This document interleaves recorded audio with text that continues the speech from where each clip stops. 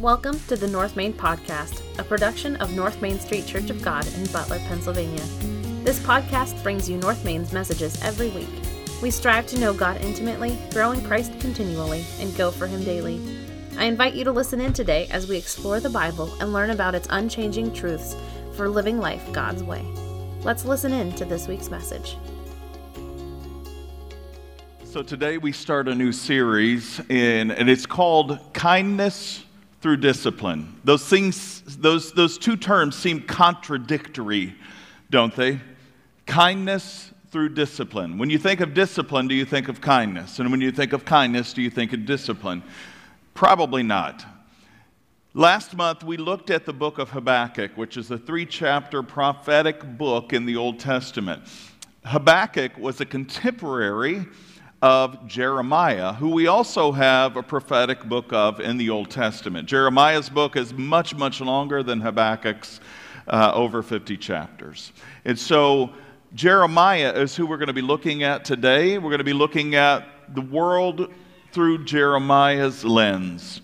Now, we're not going to look at the whole book, but there are sections from Jeremiah's prophetic works that we'll be looking at. And the first one today is the potter and the potter's wheel. Are you familiar with that? Some of you are, some of you may not be. So the potter in the Old Testament, as we look at Jeremiah, the potter would have been somebody who formed clay on a wheel. And J.I. Packer in the Bible Almanac, this is how he describes what the potter and the clay and all of that did, how it functioned, how it worked. He says, the potter's wheel is one of mankind's earliest inventions and has changed surprisingly little in the last 6,000 years. The potter's wheel is not one wheel, but rather two. There's a base with a shaft and a top base that's about hand level. And it's that wheel that is kicked with the bottom foot so that the top part spins and the clay that is thrown on that is worked. Back in those days, they would use wood as their base and as the shaft and as the top piece. Before using the wheel, however, the potter has to do something to the clay. I don't know if you've seen a potter work a wheel, but before the clay is actually begun to be shaped, the potter beats it into submission. The reason why is because there may be impurities in there. If there are impurities or if there are air bubbles in the clay, he's got to beat out every imperfection and every impurity before he can actually throw it in a ball right in the center of the wheel so he can begin to form it. And this takes time. Have you ever kneaded dough before? I remember watching my grandmother do that. She's making biscuits and gravy from scratch, and how you knead the dough. Why do you do that? To work out the imperfections, to break down the flour, to do all of the mixing. So similar with the clay, you have to knead it, you have to beat it, you have to pound it. He then cuts it, or she cuts it, and then they slam the two pieces back together. Have you ever felt that way? So once the clay is ready, the potter will throw this ball of clay down on the upper wheel as close to the center of that wheel as he or she can get it. And then they start kicking the wheel into motion. And then with their hands, or with their thumbs, they force the center of the clay to push it out. Now, what you'll see, if you're watching the very beginning process of this, they force it out and then they push it back together. They force it out and then they push it back together. They do this several times, again, to continue to work the imperfections out and to make the clay more flexible and moldable for the process of being shaped into something that can actually function with a purpose. And once they've done that, they will open up the clay by pressing their thumbs into the center and gradually hollowing it out and shaping and applying pressures inside and out with the fingers so that there's an even thickness on the walls as the vessel is shaped. And eventually it's shaped either into a vase, a pitcher, or whatever the potter chooses. As a term, there are terms that are used in pottery making. The first one's called force. You have to force the clay into submission. You have to force the clay out from the middle and into a shape. You have to force the air out of it before you even get to that point. You have to force the impurities out of it before you get to that point. The term master is also used. We don't like that term, and especially in our culture, because you might get canceled if you use that term. But the reality is there has to be a master that works the clay. And master doesn't mean to, in essence, especially lord over, but rather to have charge of or authority of. Now, you can abuse your charge or authority over another, which leads to some very corrupt and horrible things. But in God's kingdom, to be in that position of authority is honestly to be a servant. And so the master is servant to serve the clay so that he can shape this vessel into something of use. Jeremiah 18 describes God as the potter, having trouble at his will because his people refused to obey him. This was a familiar image to the people in biblical times because they could often see the potter's wheel in the marketplace of virtually every village and town around. We don't see it as much now. We go to stores and we buy mugs and pots and dishes and different things made out of clay that have been baked in a kiln and glazed and all of that. But in those days, that was a commonplace thing to see in any society, as a potter and the potter's wheel. So now when you're reading Jeremiah 18 and you see God has told Jeremiah, I want you to go to the local potter's house and I want you to watch him throw the clay on the wheel because I want you to experience and see what's going on there. And I want you to understand that what's going on in that space at that time is an image of what's happening to my people and my discipline of them. So, if you would, turn with me to Jeremiah 18. I'm reading from the New Living Translation today, and we're going to be reading verses 1 through 12. Typically, in most commentaries, it's read chapter 18, verses 1 through 11, but I want to give you verse 12 because I want you to see the response of God's people to their being formed by the potter who is God. The Lord gave a message, or it says here, another message to Jeremiah. If you want to know the other messages God's been giving to Jeremiah, I encourage you to read the first 17 chapters of Jeremiah. I promise you, you will not be disappointed, because I want you to be able to see the parallels that exist within our society today and what was happening in Jeremiah's day. They are eerily similar to the way the American culture and actually the global society is today. The Lord gave another message to Jeremiah. He said, go down to the potter's shop and I will speak to you there. So I did as he told me, and I found the potter working at his wheel. The jar he was making did not turn out as he had hoped, so he crushed it into a lump of clay again and started over. The Lord gave this message to me, or gave me this message. O Israel, can I not do to you as the potter has done to this clay? As the clay is in the potter's hand, so you are in my hand. If I announce that a certain nation or kingdom is to be uprooted, torn down, and destroyed, but then that nation renounces its evil ways, I will not destroy it as I'd planned. And if I announce, now let me stop there for a second. What's he saying here? If I announce that a nation should be destroyed, is he just saying Israel? So God is just not a God of Israel. He is a God of the whole world, because there is no other God. And what he's saying is, if I decide that a nation should be torn down, then it will be torn down.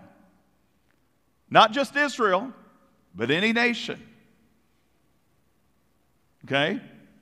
If I announce a certain nation or kingdom is to be uprooted, torn down, and destroyed, but then that nation renounces its evil ways, I will not destroy it as I had planned. If you think back to a 4-chapter book in the Old Testament, prophetic books called Jonah, what happens?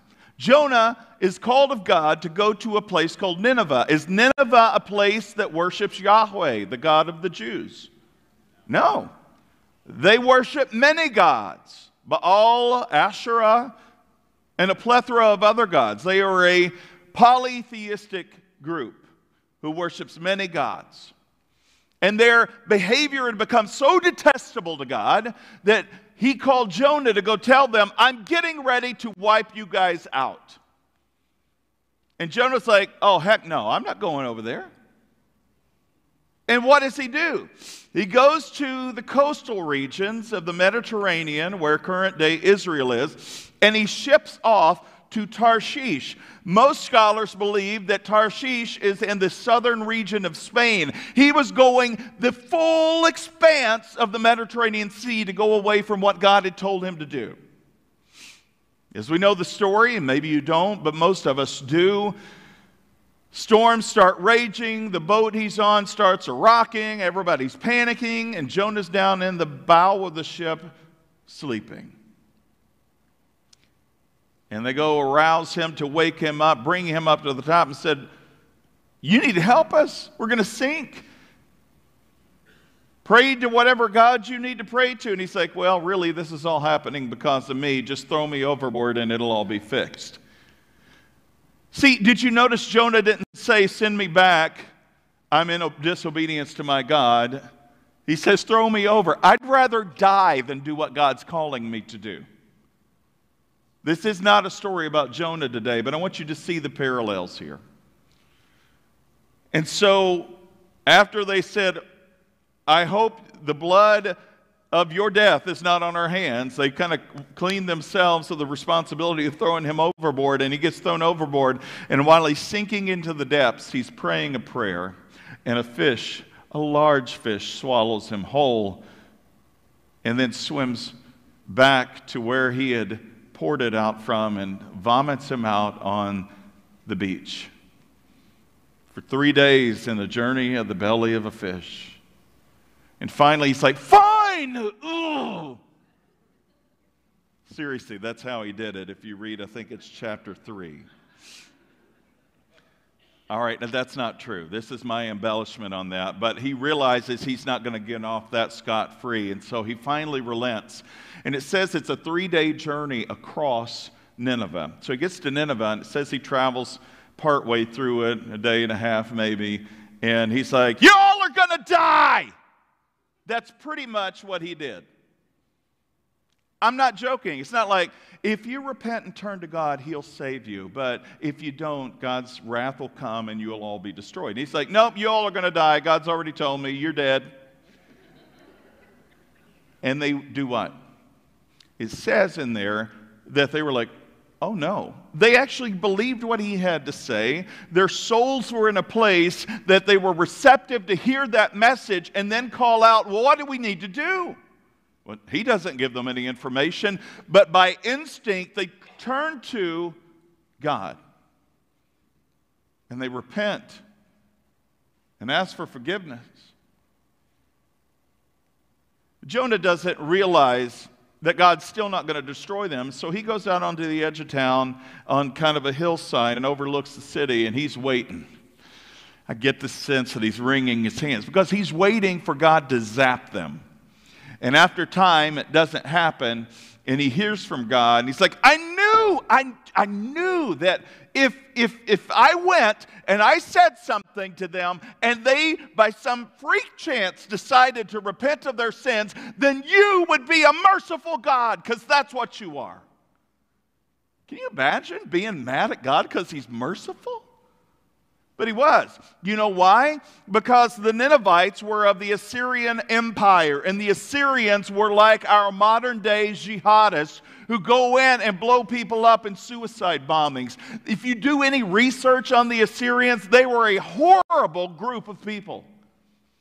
They mastered in torture and destruction.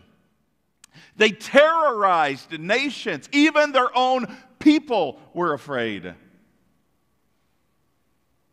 And so Jonah thinks they've got what's coming to them. You ever thought that about somebody in your life?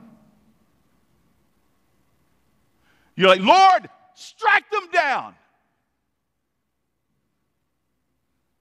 You see, God has the ability to do that.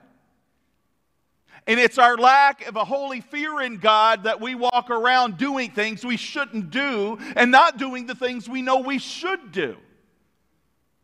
Throwing all caution to the wind, realizing or not realizing that there is an all-holy God that will hold us to account. If not now, someday.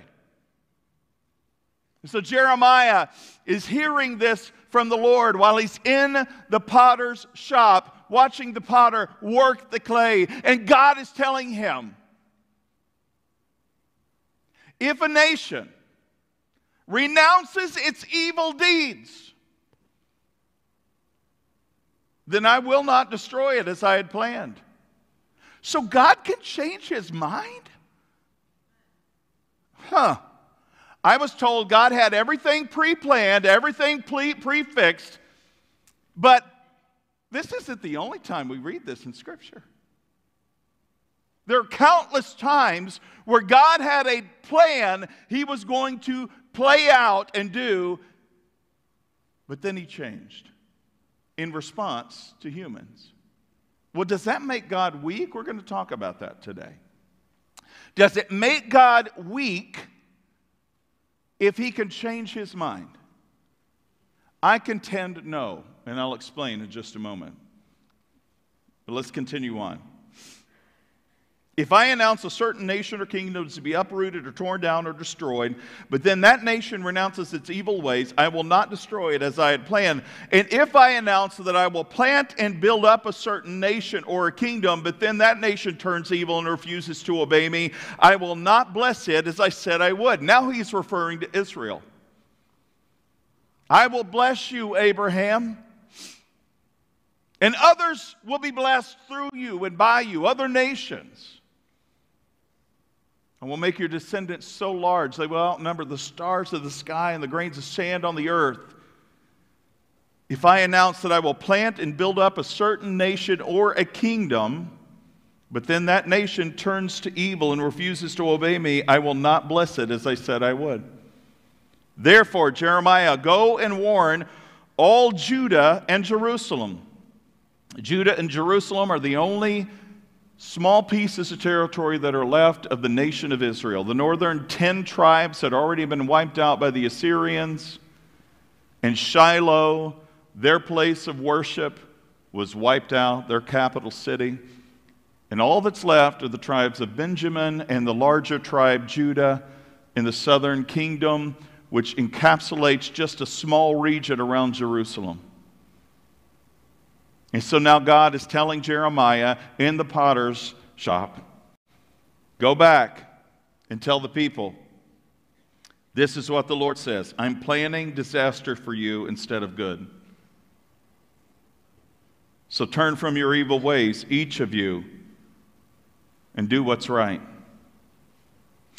That's usually where commentaries end, because this section is usually encapsulated from verses 1 to 11. But I wanted you to see what the people's response would be. But the people replied, don't waste your breath. We will continue to live as we want, stubbornly following our own evil desires. Here's the key point. God is always willing to shape and remold us if we are willing to submit. Do you catch the conditional status of that statement?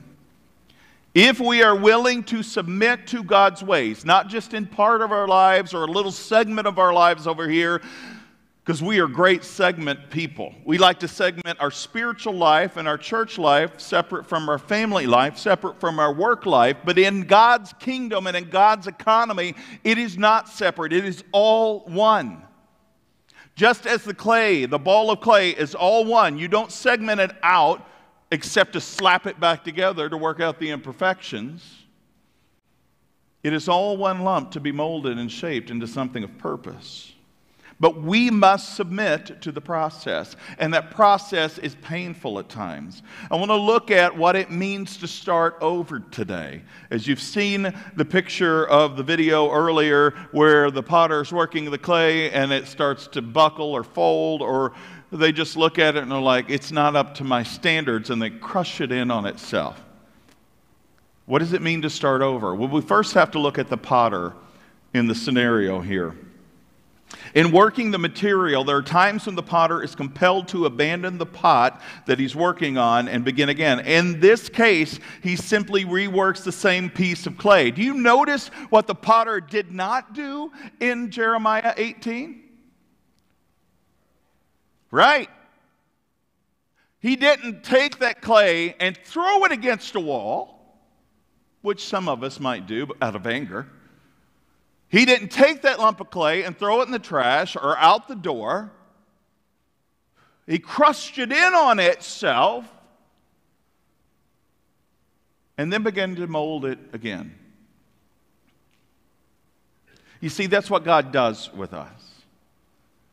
You who are believers in Christ are clay being molded and shaped each and every day. That's why our mission statement is that we help people know Christ intimately, grow in Him continually, and go for Him daily. The growing in Him continually is the molding. How long do you think you are molded till you are in your final shape? Okay, we'll talk about that in a minute.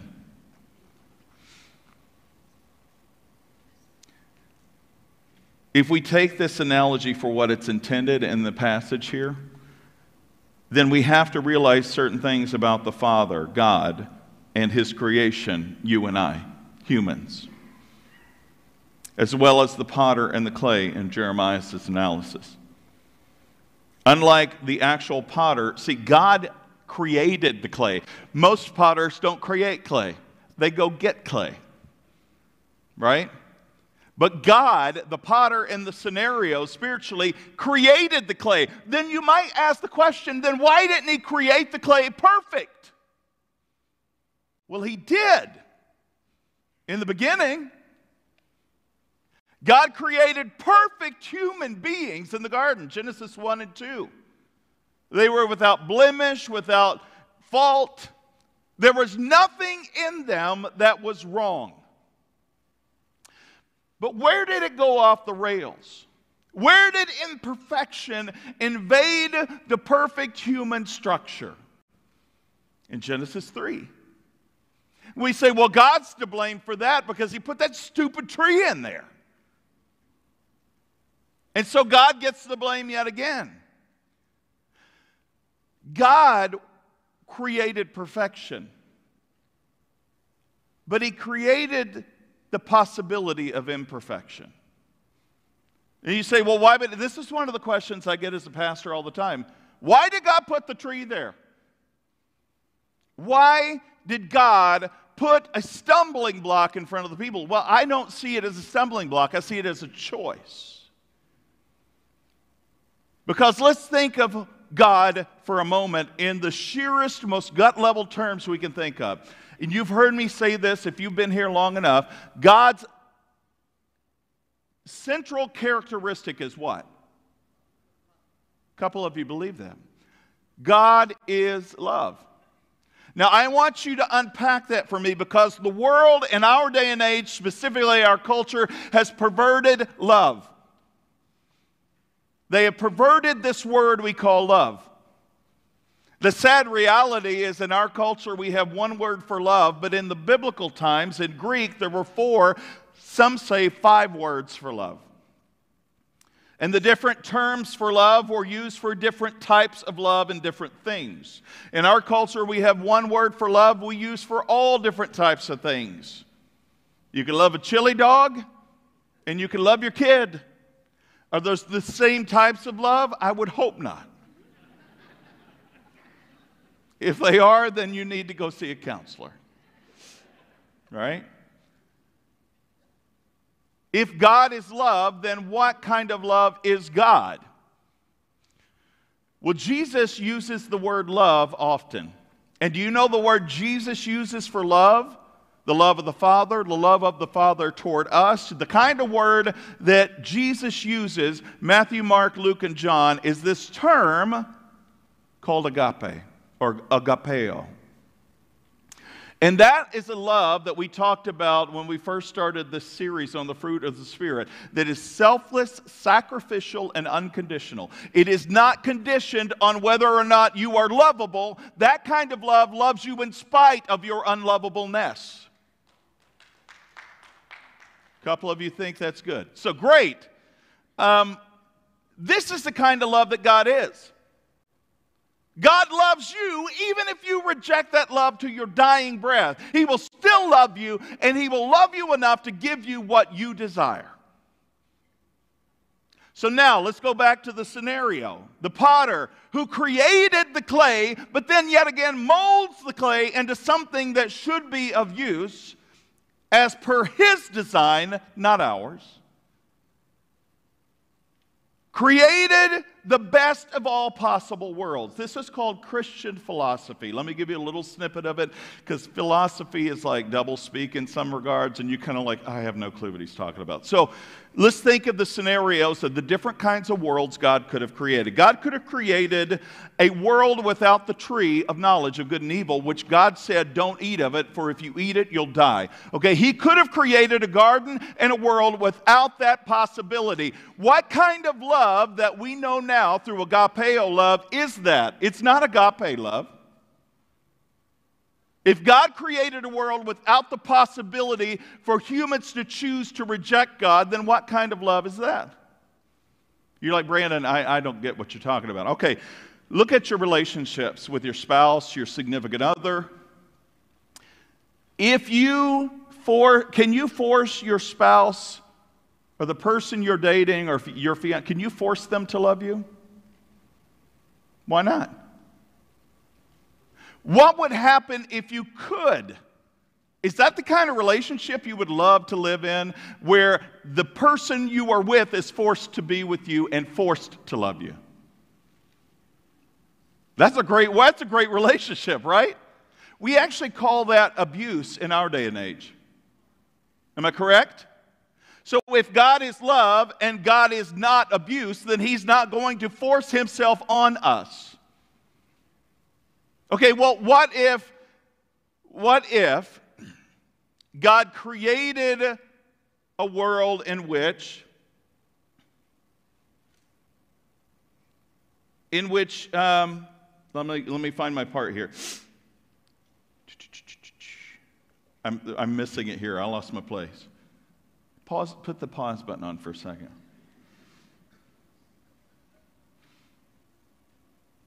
What if God created a world where He just set it into motion and then said, I'll come back later and check on it? You know, when it's time to be done, then I'll come back. What kind of a God would do that? Now, some of the early founders of our nation, but not many, just literally like one or two, were what we call deists. And not deist in the sense we've come to know of it today, but a deist, or somebody who believes there is a God who created everything and designed everything, set the world in motion like a great clockmaker. He wound it up, and now it's in the winding down phase. And when it's completely wound down till it finally stops is when He'll step back in and fix everything. That is a God who is disconnected, impersonal, and not love. That is not a God of the Bible. If we read the Bible, do you see God who wound stuff up and set it off to its own devices and eventually will come back and set everything straight? And that's not the God of the Bible we read. See, God created a world in which there was a possibility for evil to enter that world, because there was no other conceivable world possible for God to create as a being whose very nature is love. But I've said this before, God didn't create the world with that tree in the garden to tempt them or just say, nah, you can't have this. He created it and He told them, do not eat this. See, God wasn't necessarily giving them a choice. He was saying, choose me, because if you do this, you'll die. He wasn't up there saying, well, you could choose this, or you could choose behind what's this curtain have to offer. No, he's saying, don't choose that. Choose me and live. Because if you choose that, you'll die. And so God gives them a choice. And we know what the choice was. And we can curse God till our dying breath. We can throw aversions toward God for our own sinful nature and say it's His fault. But that's what we do, isn't it? I mean, look at Genesis 3. Isn't that what Adam and Eve did? Adam, what have you done after they've eaten of the fruit? God asks. And what's He say? It was that woman you gave me who tempted me and I ate. Woman, is this true? I was deceived by the serpent. Man, why can't we learn to submit to the Father's will and to be shaped into something of His grand design? Why do we always have to resist? The reason we resist is because of our selfish nature, thinking we can figure this out on our own. And as the potter shapes us, we become that clay in His hands through salvation. And He slaps us down in the center of His wheel and will. And He begins to mold and shape. We resist. No, I don't like that. It doesn't feel good. I don't like what you're shaping me into. I know what I should be. I've got dreams and ambitions that I want to fulfill. I know everything that I want for me and my family. And God says, but you don't see the big picture. You don't see what I'm shaping you for. And I've got something in mind for you that will blow your mind. Trust me as I shape you, as I do the molding. It's not going to be comfortable, but I promise you it is good. And the potter who cares for you and I, as we're on this journey in following Him, shapes us with a grand design that looks ugly in the middle of the shaping. It doesn't look right. But I promise you, He who began a good work in you will be faithful to complete it. But you must submit to the process of shaping. What about the clay? The clay is very stubborn. John Goldingay, a commenter, writes, one might see the clay as a simply malleable raw material that the potter can shape at will. Yet, like wood or stone that a sculptor works, it can seem to have a mind of its own. Do you know Michelangelo's David that sits over in Florence in a beautiful museum? When you're there in present, and we got to see it a few years ago, when you're there, you don't realize how big it is.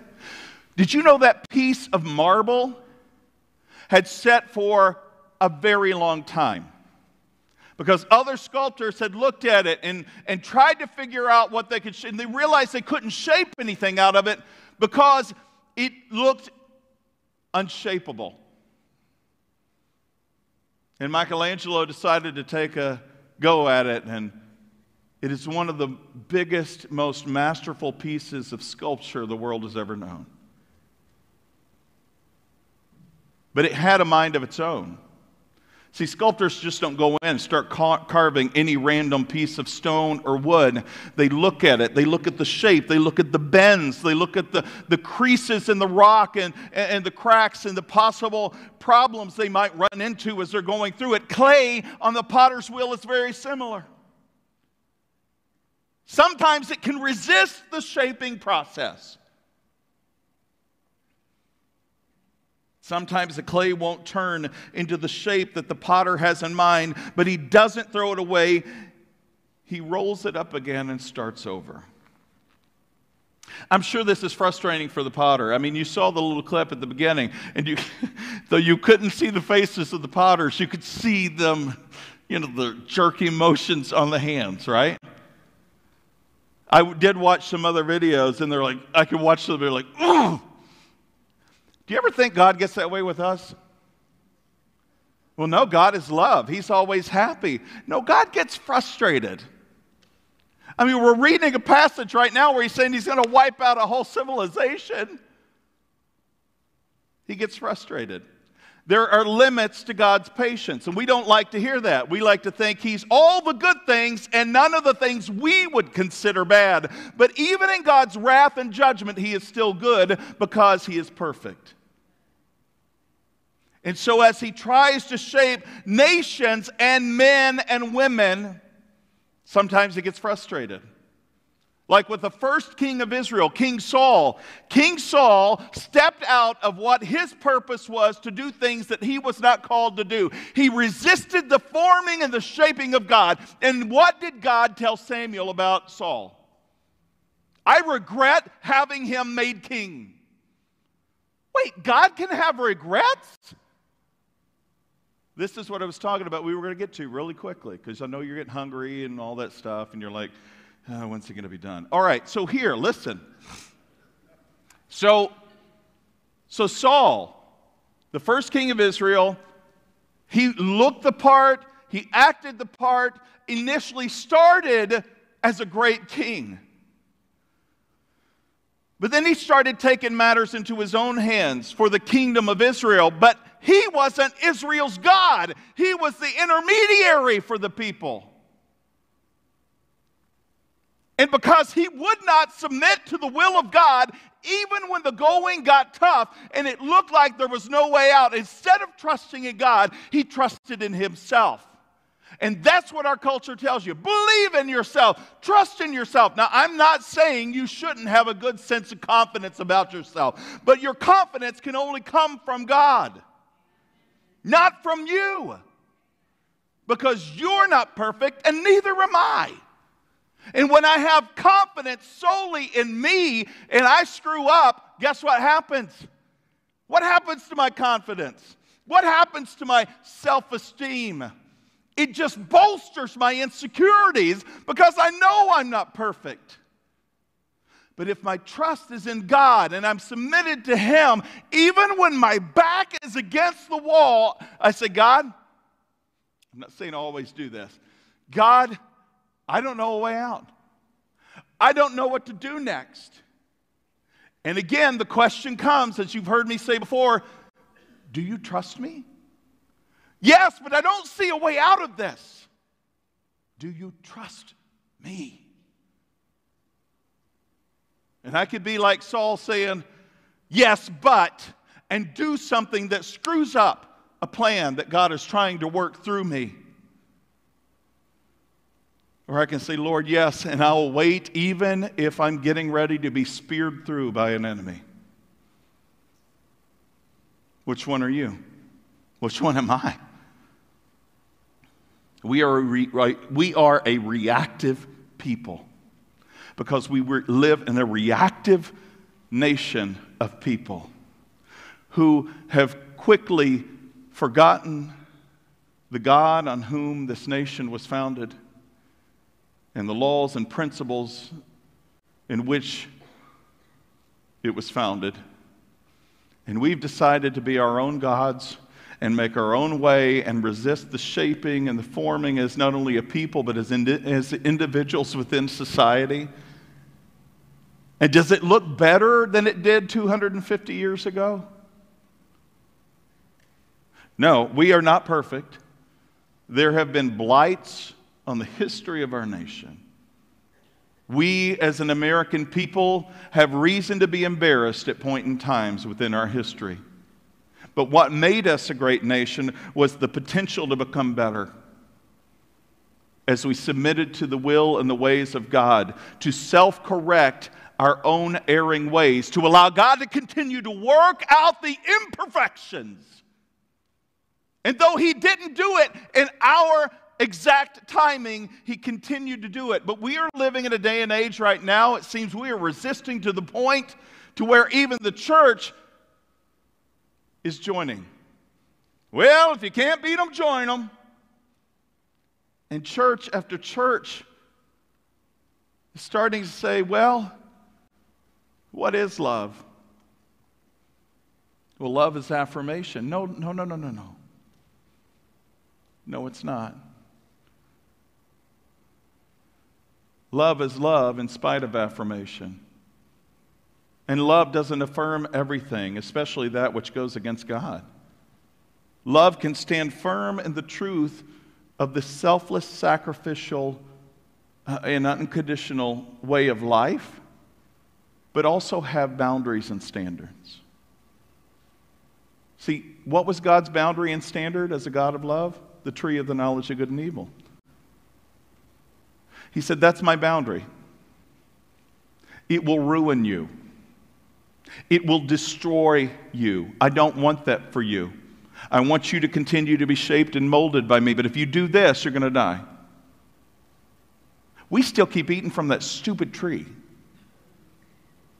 Okay, so it's not fit. We don't go out to our backyard and pluck it off and physically eat it, but you know we're doing it. Do you know what's interesting about the clay? Is that the clay in the potter's hands is meant to be shaped into something beautiful. But the clay represented what nation? Israel. And what does God say He's going to do? You remember Habakkuk? Habakkuk, why do the evil people prosper? And those of us who have remained faithful to you, why do we get the shaft? And God says, hey, if I told you what I was going to do, you wouldn't believe me anyway. I'm sending the Babylonians to wipe you guys out. I'm sorry, what?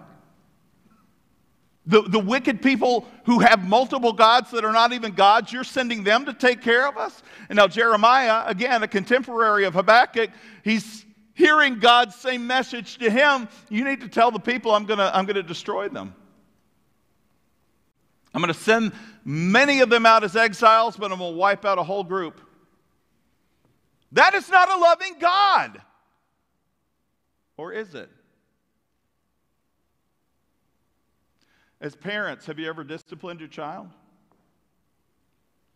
Have they ever said, if you love me, you wouldn't punish me?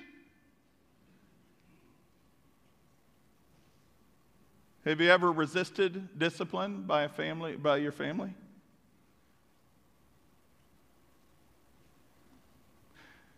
We're told in Scripture that God disciplines those He loves. I want you to listen to Moses' words to Israel in Deuteronomy chapter 8. They're finishing up their 40 years of wilderness wandering, which was a punishment from God. And listen to what he says to the people who are getting ready to enter the promised land. For all these 40 years, your clothes did not wear out and your feet didn't blister or swell. Where were they living for 40 years? I'm sorry, say that again? Their clothes didn't wear out, their feet didn't blister or swell, and they were traveling a lot in the wilderness. God took care of them in the wilderness, even when He was punishing them. Same thing if you go back to Genesis 3, Genesis 4, when He kicks the man and the woman out of the garden, what does He do before He sends them out into the wilderness? He clothes them with animal skins that can withstand the elements they're getting ready to endure. What about Proverbs 3:11 and 12? My child, don't reject the Lord's discipline and don't be upset when He corrects you, for the Lord corrects those He loves, just as the father corrects a child in whom he delights. And what about Hebrews 12, verses 7 through 11? As you endure this divine discipline, remember that God is treating you as His own children. Who ever heard of a child who was never disciplined by his father? I have. And they're great kids, aren't they? You ever seen a kid that was never disciplined but was given everything that they ever demanded? Somebody said they're monsters. Was it you? They're monsters! If God doesn't discipline you as he does all of his children, it means that you are illegitimate and are not really his children at all. So as believers in Christ, guess what? You're going to get a spanking every once in a while. Oh, I'm sorry, we don't do corporal punishment. We say, no, no, no. Don't you do that. Anyway, I'm sorry, I digress. He goes on to say, since we respected our earthly fathers who disciplined us, shouldn't we submit even more to the discipline of the Father of our spirits and live forever? For our earthly fathers disciplined us for a few years, doing the best they knew how. Praise God, because I don't have it all figured out.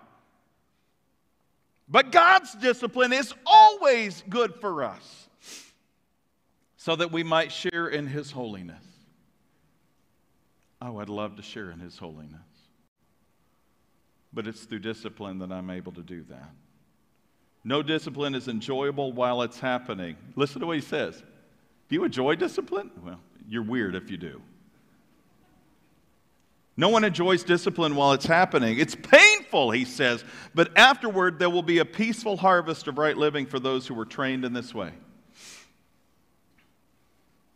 And let me just give you one word about the starting over. This is the grace of God. If there was not forgiveness, nor was there grace in this God of love, he would throw you away at the first sign of imperfection. But God loved us so much that yet while we were still sinners, Christ died for us. The one who did not need to be molded nor shaped, who was perfect already, came into the world to show us what perfection looked like and show us the heart of the God who does love us because he was God in the flesh. And then he took up our imperfections. He became what? Sin, who knew no sin, that we might become the righteousness of God. So he took our imperfections. By his stripes, Isaiah says in chapter 53, we are healed.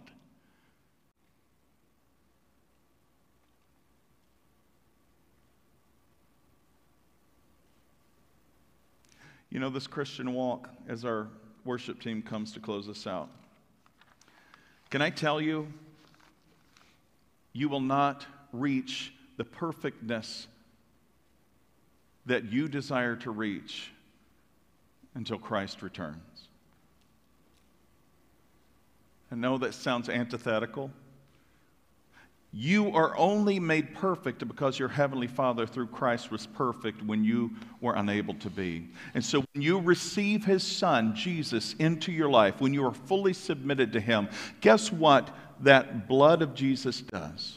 It fills in all of the cracks and the gaps of our imperfections so that God sees us through the blood of Christ on our lives and our submission to His Son. He sees us as perfect because God is perfect. This is grace. We don't deserve this.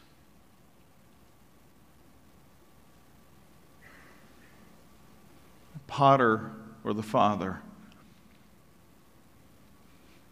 doesn't give up on you. As a believer in Christ, or even maybe you're not the lump of clay. Maybe you're still somewhere in the dirt, not even having been dug up. God desires to take you into His shop and to begin to mold you. And it takes you saying, okay, here I am. Choose me. He says, okay. And He takes you. And as you submit to Christ, He begins to form and shape you. He begins to work out the bubbles, the imperfections. And when things aren't working quite as designed, He, unlike the potter in the story, folds us in on ourselves. He says, I got to start over. I got to start over. I still love you. We're going to make this work. As long as you're willing to submit to my forming, we can make this happen. See, the clay is never thrown away unless it becomes hardened beyond use. So when do we get to the glazing and the transformation part? To become a beautiful piece of pottery. We can be dull and matted and fragile. It's not until we reach the other side. Through the blazing fires of death, as we've submitted to Christ for all of our lives and continue to be grown and shaped and molded for His purposes, then we go through the fires of death, which have no hold on us, but turn us into this beautiful piece of work that only a masterpiece could do. I don't know where you are today. I don't know what's going on in your life, but I do know that God desires to use you and shape you. Let me close with this story as our worship team gets ready to lead us in a time of worship. Dr. David Jeremiah writes, "Sometimes we think we are unusable and even unredeemable. We've done something for which we feel shame and guilt, and we begin to believe that God can no longer use us. Our problems are occasionally of our own making, and our pain may arise from our own stupidity. But when we bring our sin to the Lord, when we confess it earnestly, when we nail it to the cross of Christ and surrender to the power of His shed blood, God can take our sin and our shame from us and then mold us into a vessel that glorifies Him." In 1902, a 42-year-old woman sat in a prayer meeting with a broken heart. She had served the Lord faithfully all of her adult life in various capacities, at the time dreaming of her heart's desire to take the gospel to Africa as a missionary. But when her plans finally seemed to be moving forward, a lack of financial support brought her dream to a standstill. Heartbroken, she attended a prayer meeting at a church. Hardly able to focus on what was going on around her, she was struck by the words of an elderly woman in that service that night who prayed, "It really doesn't matter what you do with us, Lord, just have your own way with our lives." She couldn't get that idea out of her mind. Later that evening, she sat meditating on Jeremiah 18, the story of the potter shaping the clay. Before retiring for the night, Adelaide Pollard wrote out 4 stanzas to a beloved hymn entitled "Have Thine Own Way, Lord," which was published in 1907, which proclaims these words: "Have Thine own way, Lord, have Thine own way. Thou art the potter, I am the clay. Mold me and make me after Thy will, while I am waiting, yielded and still." Father, we are at times frustrating to You, I know. But thanks for Your patience, Your compassion, Your mercy, Your unfailing love for us. And yes, God, thank You even for Your discipline. For we know You discipline those You love.